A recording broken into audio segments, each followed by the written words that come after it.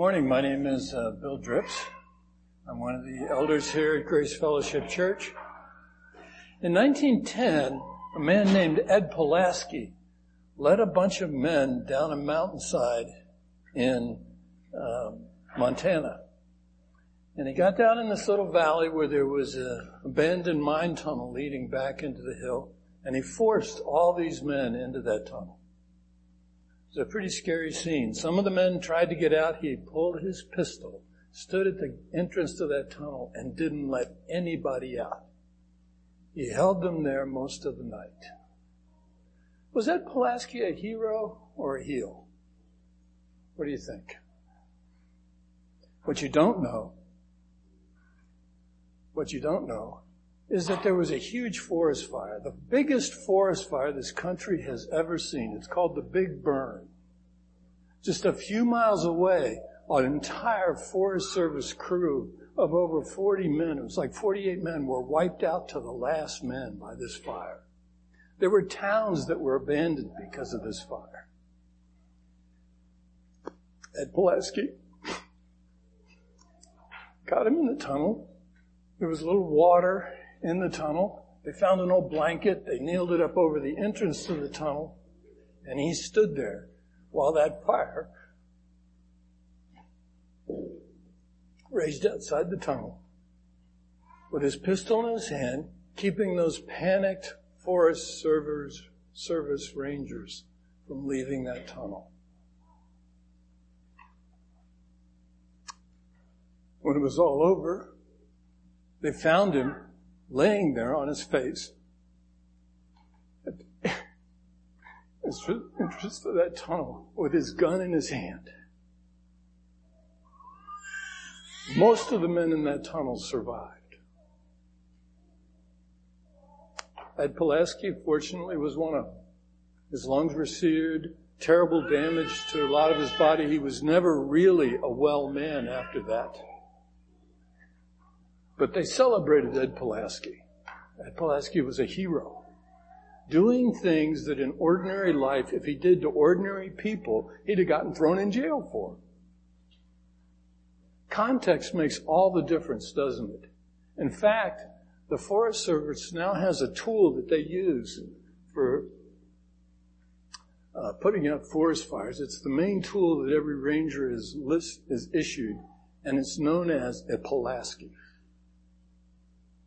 It was named after him. Today we conclude our series in the book of Job. We have already covered all but the last 11 verses of Job, so first we will review most of 42 chapters. Needless to say, this review will be a blitz.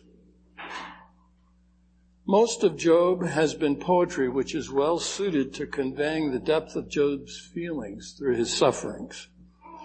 Now we conclude with a prose narrative. This short section will tell us much about the conclusion of the whole book. Then finally we will talk about what difference Job should make for us. So we have a review, we have the conclusion, and then we have an application. The question is how to endure intolerable suffering. The men in that tunnel endured intolerable suffering.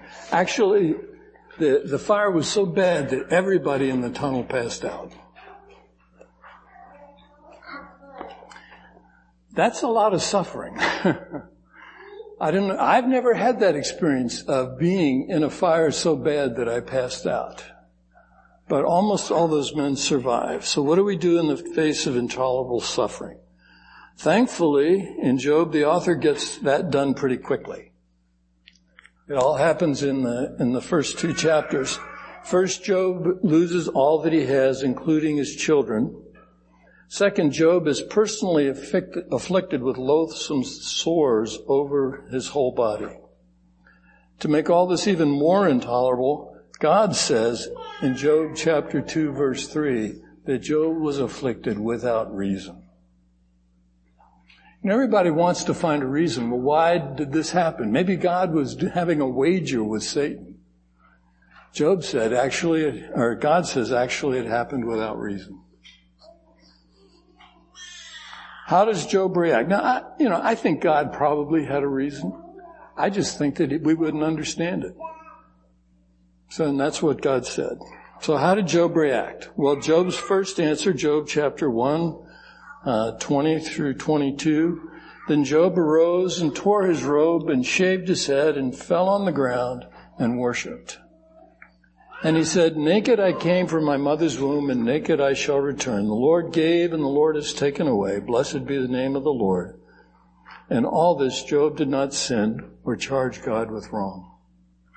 The author of the book of Job seems to think that Job is doing well here.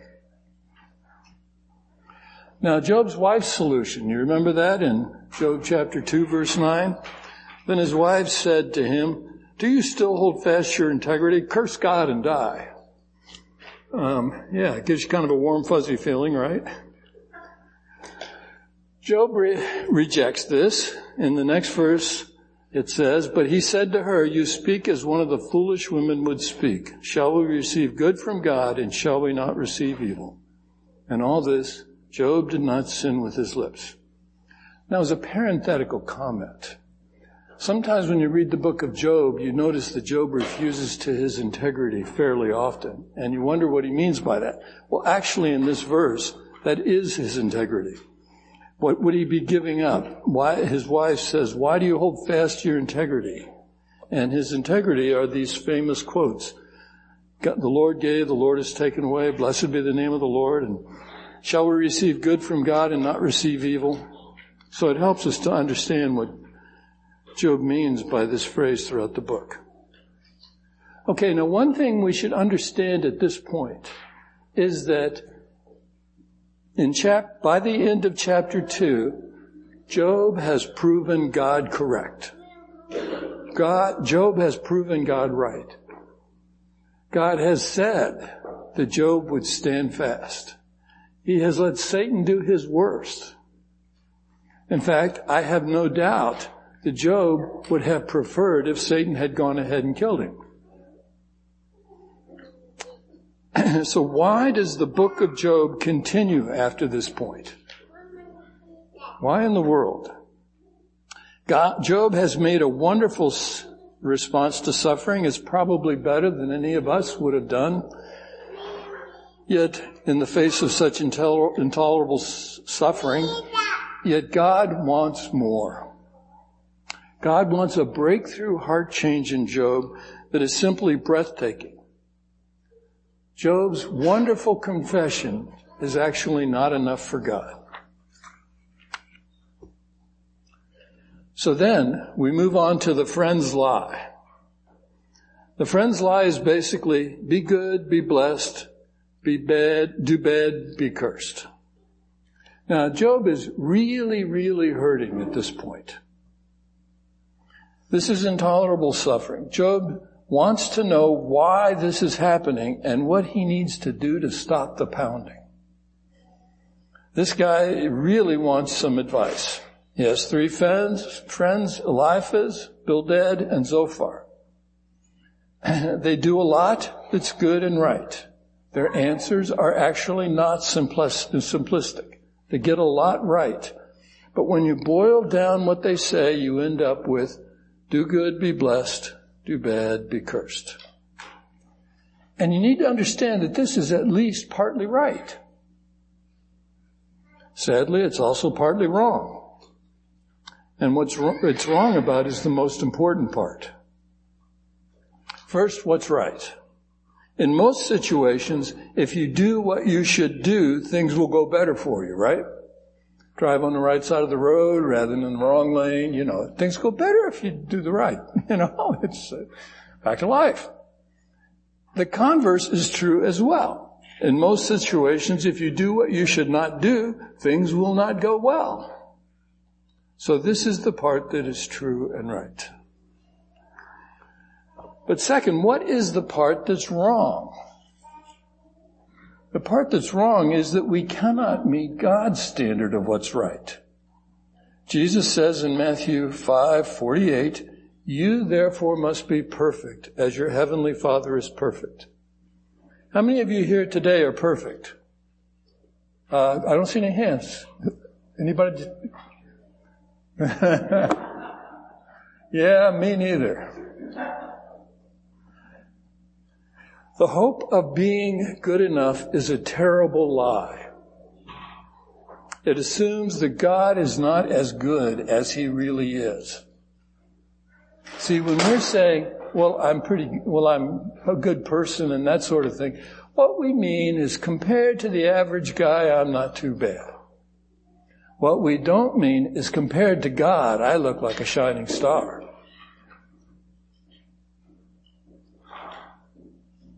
God is so good and right that He can tolerate no spot or blemish. It goes back to the Garden of Eden when the serpent promised Eve that she would be like God. We may want to believe we are like God, but we are not God. While among we may be the good guys, but before God we certainly do not measure up.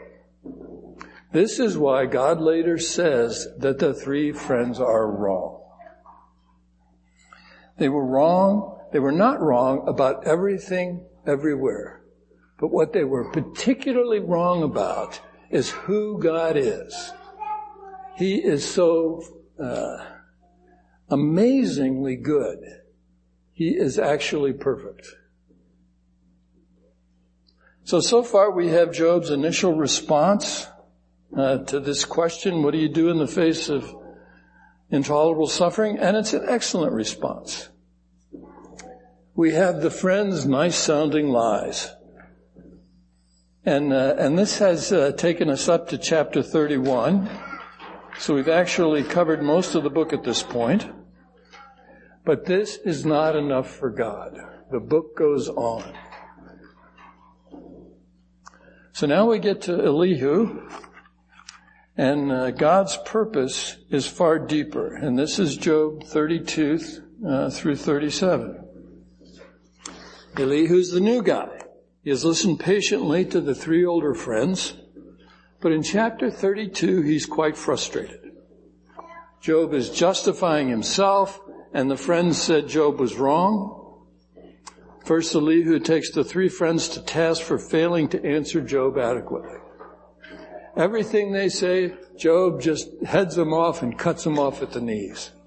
He is really good. I would hate to be in a debate against Job.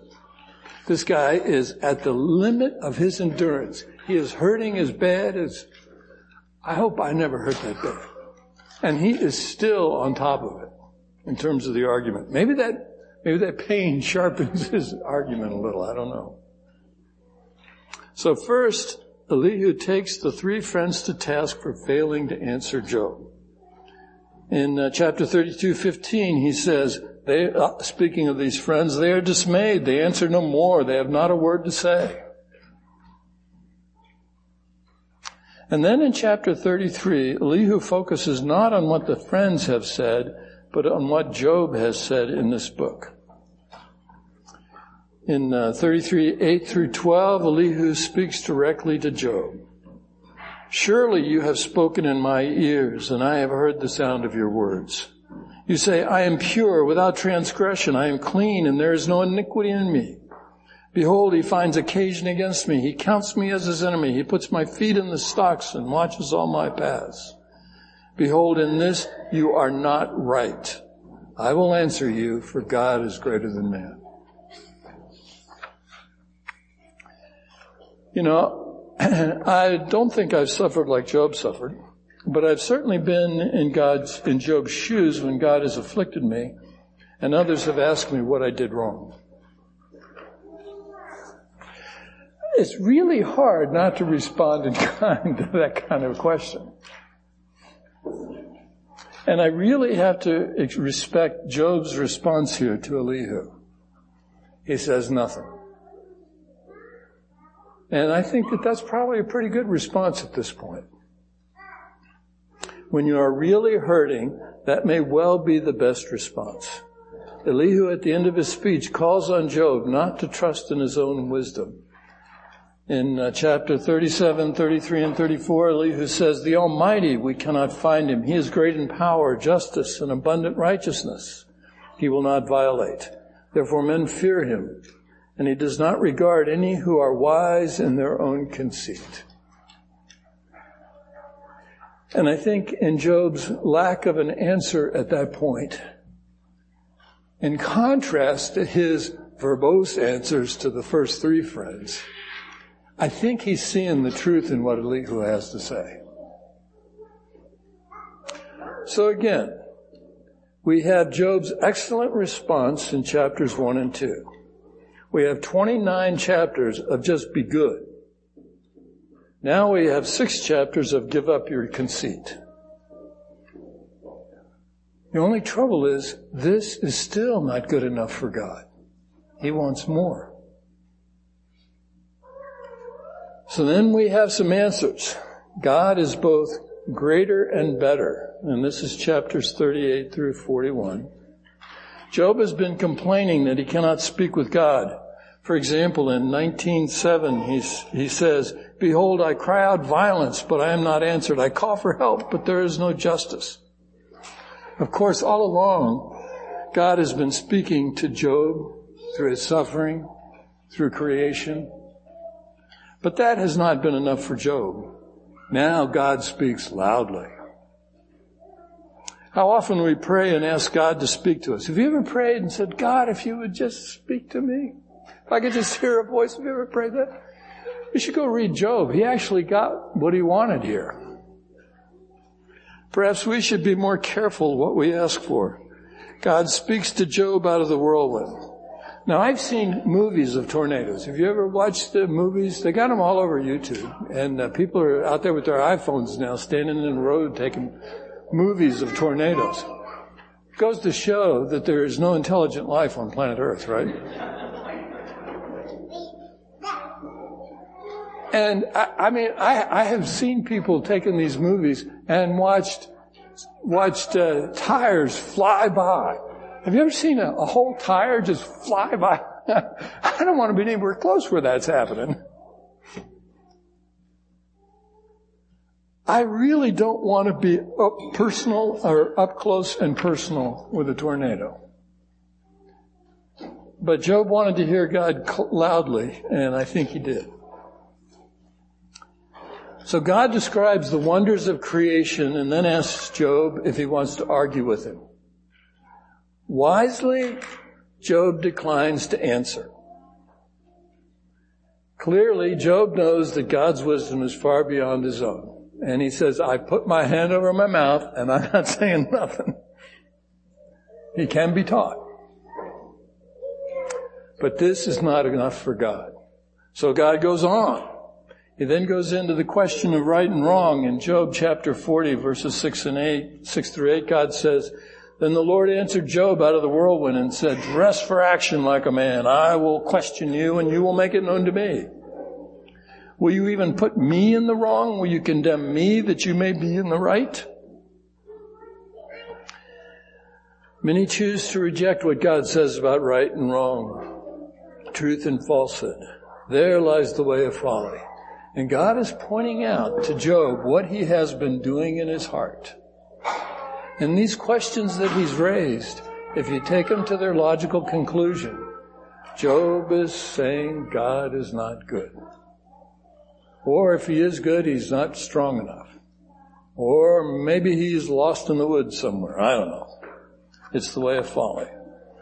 Now, in these last couple chapters here, it's not exactly clear what Behemoth and Leviathan are. But it is clear that they are well beyond man's control. They are mentioned here in this context of good and evil. So it seems to me that what they are representing, they're like the knowledge of good and evil. We want that knowledge, but we can't control it. To get it, we must accept God's revelation. We have no other basis for that determination. And when we try to say we will determine what is good and evil, I am the master of my fate. I am the captain of my soul. You remember that poem? We say those kind of things, and what we're basically saying is that God is not good. And we think that we are the master, we are the captain, but really we are being ruled by Behemoth and Leviathan. So finally, we get to our chapter of today that was talked about last week in verses 1 through 7. Chapter 42, verses 1 through 7. Job finally admits that he doesn't and cannot understand. He now knows God at a whole new level. He's not just silent. Instead, he repents of his trust in his own understanding. And that's really a key lesson. When you look out at the stars at night, and do you say to yourself, boy, I understand all of that up there. Isn't that so great? I'm so smart. The reality is that there is very little that we really understand. And we really don't understand God. We can know God truly in terms of his revelation to us of himself, but we cannot know him fully. So we started with Job's excellent response to intolerable suffering. We moved to the friends with the seductive lies. Then Elihu talked about God's deeper purpose. Now Job repents, stops trusting in his understanding, and trusts God.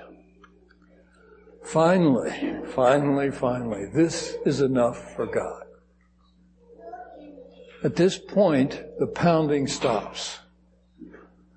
Oh, and is it not a relief? It is so wonderful to get to Job 42. And I think that that's actually on purpose. I think that the author did that on purpose. So the question, how do we endure terrible, intolerable suffering? Now we move on to the conclusion. Now we switch from poetry to prose narrative. We get some conclusions. It's important to notice that in this section, God is the initiator, the main actor. Everyone else is responding to God's initiative. God is our defender, verse 7 through 9 in 42. After the Lord had spoken these words to Job, the Lord said to Eliphaz the Temanite, my anger burdens against you and your two friends, for you have not spoken of me what is right, as my servant Job has. Now therefore take 7 bulls and 7 rams, and go to my servant Job, and offer up a burnt offering for yourselves. And my servant Job shall pray for you, and I will accept his prayer, not to deal with you according to your folly. It's really key to read what these guys said in light of God's response to it. He did not think a lot of them. Then he goes on to say, for you have not spoken of me what is right, as my servant Job has. So Eliphaz the Temanite and Bildad the Shuhite and Zophar the Naamathite went and did what the Lord had told them, and the Lord accepted Job's prayer. All through this book, Job has longed for a defender, a redeemer, an advocate. Job says in 6:29, please turn, let no injustice be done. Turn now, my vindication is at stake. He's calling on God to turn and defend him. Now we see, all this time, Job had a defender all along. God himself is Job's defender. Do you remember what God said to Satan back in the first couple of chapters? Have you seen anyone like my servant Job? God was Job's defender all along. And we get in the midst of suffering, and it's really hard for us to see that. But it's been true. The same is true in the New Testament. Jesus is our defender, certainly in paying the penalty for our sin. But he's also our defender on the smaller issues. Consider John 12:1 through 7. 6 days before the Passover, Jesus therefore came to Bethany, where Lazarus was, whom Jesus had raised from the dead. So they gave a dinner for him there. Martha served, and Lazarus was one of those reclining with him at table. Mary took a pound of expensive ointment made from pure nard, and anointed the feet of Jesus and wiped his feet with her hair. The house was filled with the fragrance of the perfume, but Judas Iscariot, one of the disciples, parentheses, he was about to betray him, in parentheses, said, "Why was this ointment not sold for 300 denarii and given to the poor?"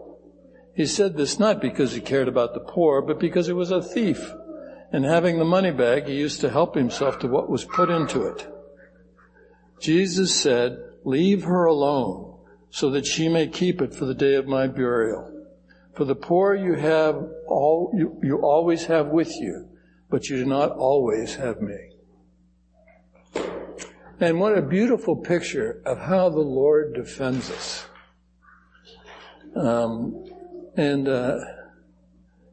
And that is the way the Lord defends us. As God defended Job to his friends, so Jesus is our defender. So the first conclusion in the book of Job that we need to bear very clearly in mind is that God is our defender. It might not feel like that. We may not see it. We may not understand it. But the fact is, if Jesus is your Lord and Savior, you have a defender. And He will protect you.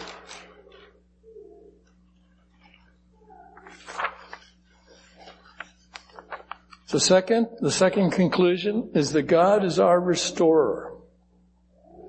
In chapter 42, verses 10 and 11, it says, "And the Lord restored the fortunes of Job when he had prayed for his friends. And the Lord gave Job twice as much as he had before. Then came to him all his brothers and sisters and all who had known him before and ate bread with him in his house. And they showed him sympathy and comforted him for all the evil that the Lord had brought on him. And each of them gave him a piece of money and a ring of gold."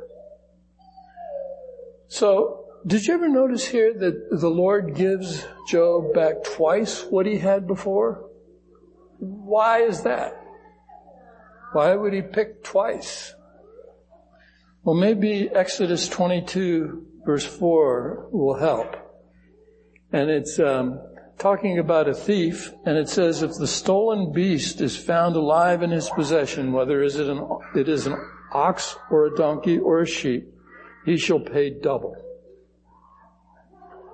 And by paying Job back twice, God is taking the position of a thief. God is taking responsibility for Job's suffering. It's not that God has done evil. No, He certainly hasn't. God has done good to Job by freeing Job of his trust in his own understanding. But it seems to me that God is here reassuring us that He really will make all things work together for good for those who love Him. We also see this in the New Testament. In Romans 11:32, "For God has consigned all to disobedience, that He may have mercy on them all." You ever wondered, you've done something wrong, right? Have you ever done something wrong? And have you ever thought to yourself, "Oh man, how am I going to make up for that?" What's amazing, what is absolutely amazing, is that God knew you were going to sin, you were going to do that wrong thing before you ever did it. And before you were even born, He sent Jesus to pay the penalty for that. God takes responsibility for our disobedience. God is so incredibly good, He is not willing to see you perish forever. So He takes responsibility for it. Again, we read in Mark chapter 10, verses 28 through 31, "Peter began to say to him, 'See, we have left everything and followed you.' Jesus said, 'Truly I say to you, there is no one who has left house or brothers or sisters or father or mother or father or children or lands for not my sake and for the gospel, who will not receive 100-fold. And this next phrase is just crazy. Do you know what the next phrase is? Who will not receive 100-fold now in this time. houses and brothers and sisters and mothers and children and lands with persecutions, and in the age to come, eternal life. But many who were first will be last, and the last first. God puts himself on the hook for making it all up to us. Basically what he's saying is, you can't give me anything that I'm not going to repay you 100 times for. Take everything that has ever cost you to walk with God, to be his witness, to serve him, multiply by 100. And how would you feel to be getting that back? That's like you invest $100, you get back what? $100,000, right? $10,000? Is that what it is? Yeah, $10,000. That's a lot of money. Where can you get that kind of return on investment?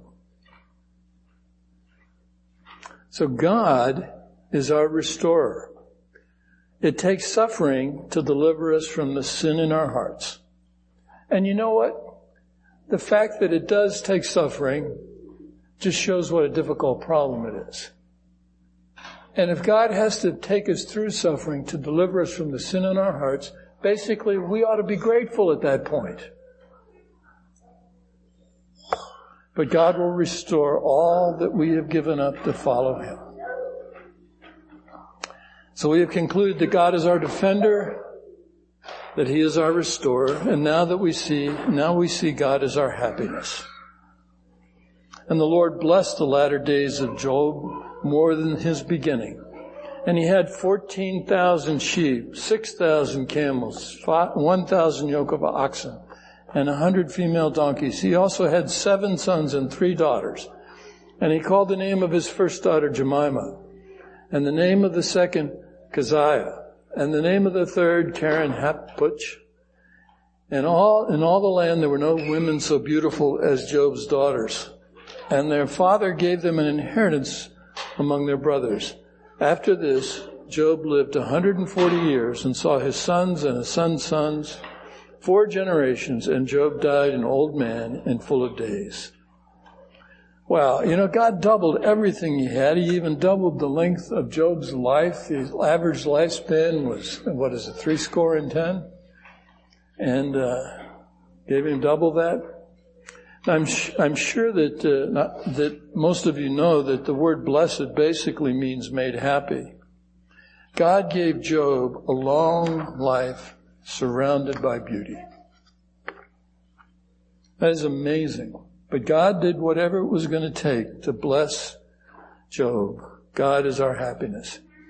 In Jesus' Sermon on the Mount, he starts out by telling us how he intends to bless us. Read Matthew chapter 5, the beginning there. Blessed are the poor in spirit. Blessed are the meek. He goes on and again, tells us how he's going to make us happy. You will see no matter how much God blessed Job, Jesus intends to bless us more. Is that even possible?